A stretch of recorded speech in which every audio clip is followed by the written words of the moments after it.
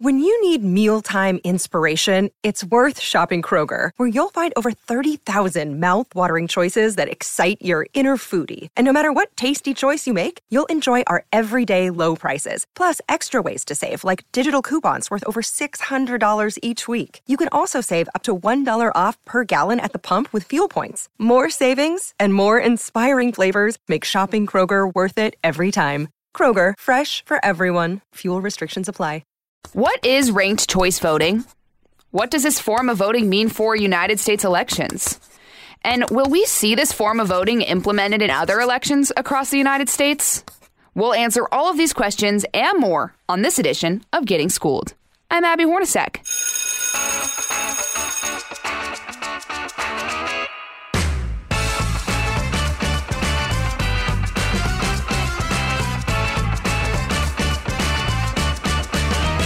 Civics Review.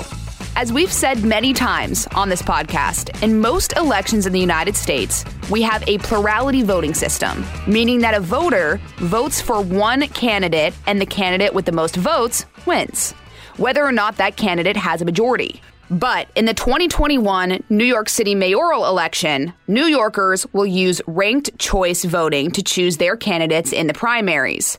By using ranked choice voting, New Yorkers will rank the candidates by preference from their most preferred candidate to their least. And New York City is not the only place we've seen this. At the time of this recording, more than 50 cities, including Oakland, San Francisco, and Minneapolis, use ranked choice voting. But why do we have ranked choice voting? What benefits do you see with it? And what are the negatives? And what could this form of voting mean for other U.S. elections? Here to talk me through it is Josh Kraushaar. Josh is the political editor for the National Journal and a Fox News radio political analyst. Josh, thanks so much for joining. Great to be here, Abby. All right, Josh, let's lay it down. We've been hearing so much about ranked choice voting. What's the difference between that and plurality voting? Yeah, well, the difference is normally in most states, in most congressional districts, in almost every election, the winner is the candidate with the most votes. In most states or most elections, you can win an election if there are 10 people running and you're the candidate that gets the most votes. Even if you get, a plurality, you get 20%, but you have the most votes of all the candidates, you're still the winner. But in ranked choice voting, and in a system which is becoming more and more popular, we're seeing it in New York City's mayoral race. We actually saw it decide who the Republican nominee it was for governor of Virginia.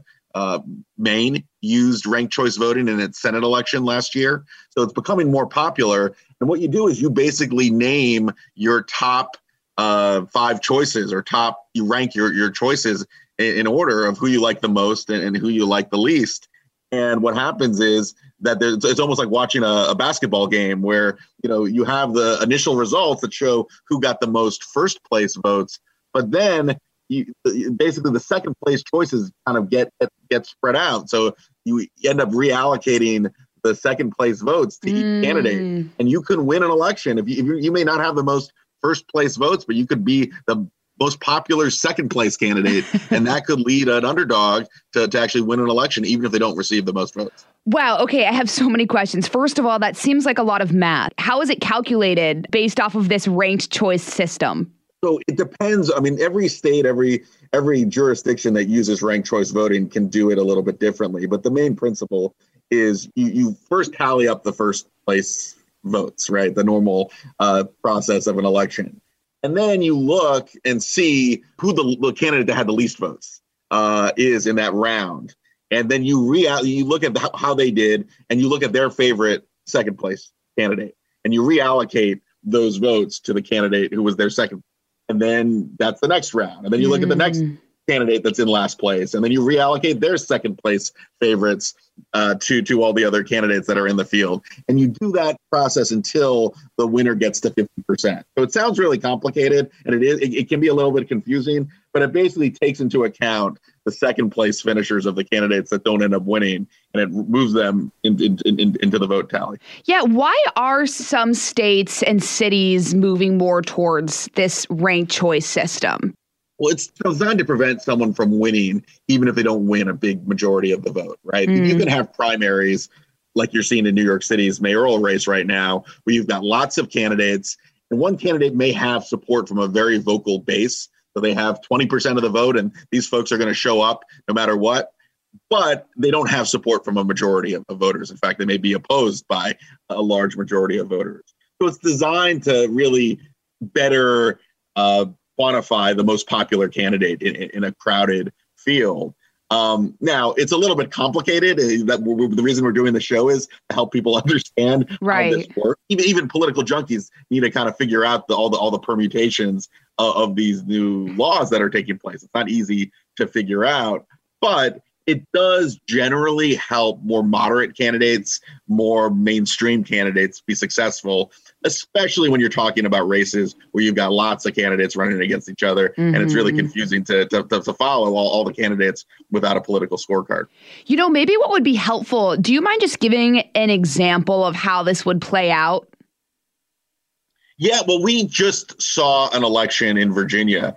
It was the nomination for the governor of Virginia. And the Republican Party in Virginia wanted to do ranked choice voting because they were worried that a very extreme right-wing candidate by the name of Amanda Chase could end up winning with 25% of the vote, even though she wouldn't be electable and even though she was sort of out of the political mainstream and still had a chance of winning. So they decided to use this ranked choice system. And what ended up happening is she didn't end up winning. She didn't end up getting the most first place votes. But it basically, when you look at the data, she was the first place choice of a lot of people, but not a lot of people put her on their second. Not a lot of people had her as even their third place choice. So the system was designed in Virginia for the Republican Party to prevent an unelectable candidate from being the nominee. Okay. To make sure that someone who's like far to the left or far to the right, who may have support from 20% of the voters, but can't get to 50%, you want to make sure that some of those candidates can't end up being the nominee. It's almost, you can almost think about it in the terms of the 2016 presidential election with Donald Trump. A lot of Republicans think if there was a ranked choice system in the Republican primary in 2016, it's very possible Donald Trump would not have been the presidential nominee. No, totally. So then is that usually the impetus to or for states to then make this decision to move to ranked choice voting? I'm thinking about New York City right now. I mean, why New York City? Why are they going to ranked choice?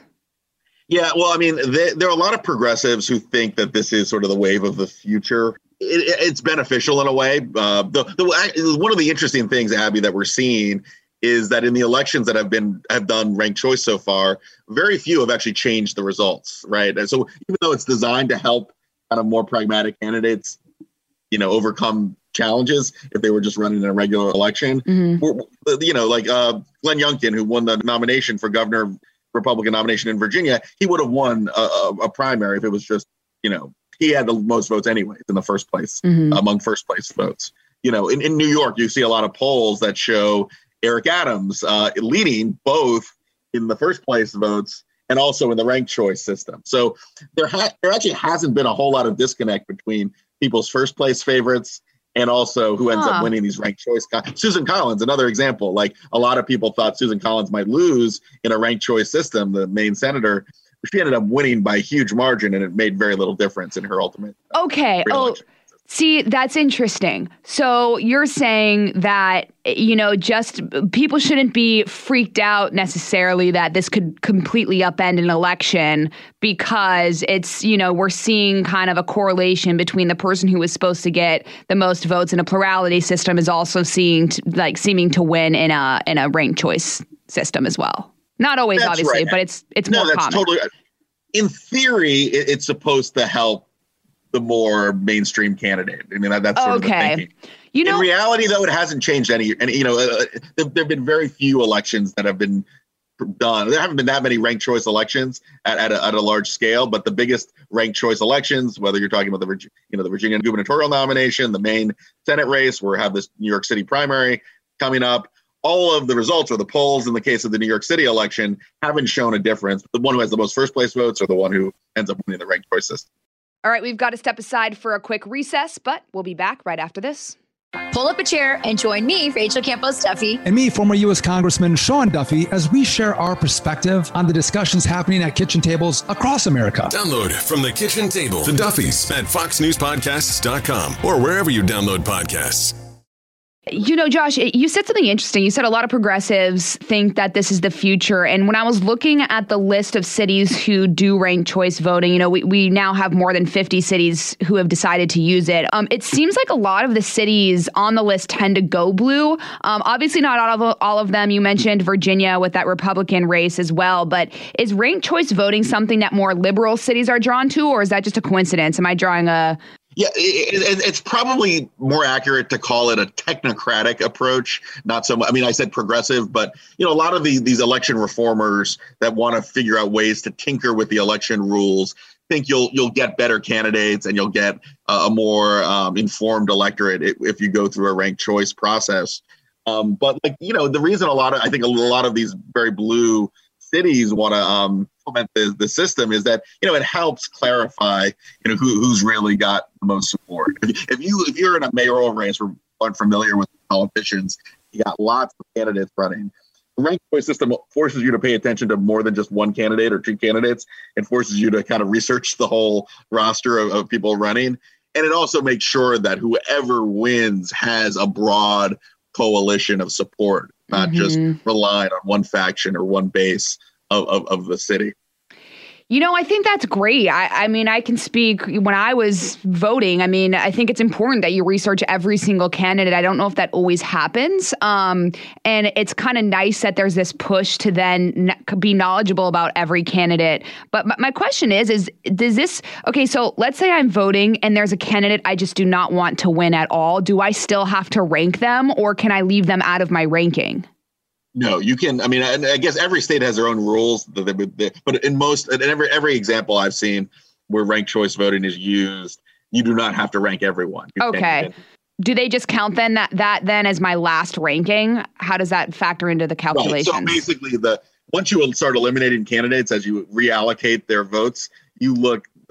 It's their next best choice that gets. You know, so if you ranked, your favorite candidate 1 and then the next best candidate 2, and they're both not in the race anymore, they've been eliminated, it would be your next best or your next favorite choice. Mm-hmm. Okay. So then to be honest, Abby, like, it is a complex, I honestly, like, it's not an easy system to understand. No.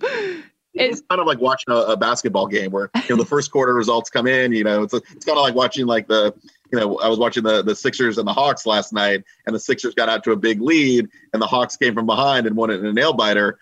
Count the votes to reallocate them. It's almost like you're watching a basketball game where the score changes through the different processes. Totally. But it's not easy to understand. I mean, it's a chat. The negative part about changing the rules and doing ranked choice is it could actually lead to confusion, mistrust of the election system. Normally, a lot of people think of elections as the guy that gets the most votes is the one who wins the election. This adds a lot of, you know, different dynamics to that process, and it may end up confusing a lot of voters at the same time. Totally. By the way, on the note of that 76ers Hawks game, I looked up and they were winning by 20, and then I looked at the final score and the Hawks won by 3, and I was like, what the heck happened? Yeah, I mean, you could have an election theoretically where you have one candidate that gets a huge early start, like gets the most first place votes by a large margin, and theoretically someone could come from behind by having a lot of second place votes. You know, I love drawing parallels to sports. It makes so much sense to me, Josh. Me too. That's why, I mean, politics, there are a lot of parallels, but you know, it is competition, right? And strategies change too as a result. Like a lot of, you talked about the New York City race, Abby. A lot of the candidates running for mayor are now telling people who they want their voters to pick as the second place choice on their ballot, because there was a lot of strategy involved. There's a lot of tactics that are going into this process. Right. And, you know, anytime a system changes that we're used to seeing, there's going to be some sort of confusion. It's like the play-in tournament this year in the playoffs. People were like, what the heck is a play-in tournament? I don't understand. But then we saw it play out once, and now it makes sense, I guess, and whether you like it or not. You know, what are then the cons of ranked choice voting? Why do people not want to use this system? Well, look, I think from my perspective, the biggest negative is that it can be confusing. Yeah. even political junkies like myself, I had to spend about an hour talking to a lot of experts just to make sure I'm familiar with all the technicalities and all the rules.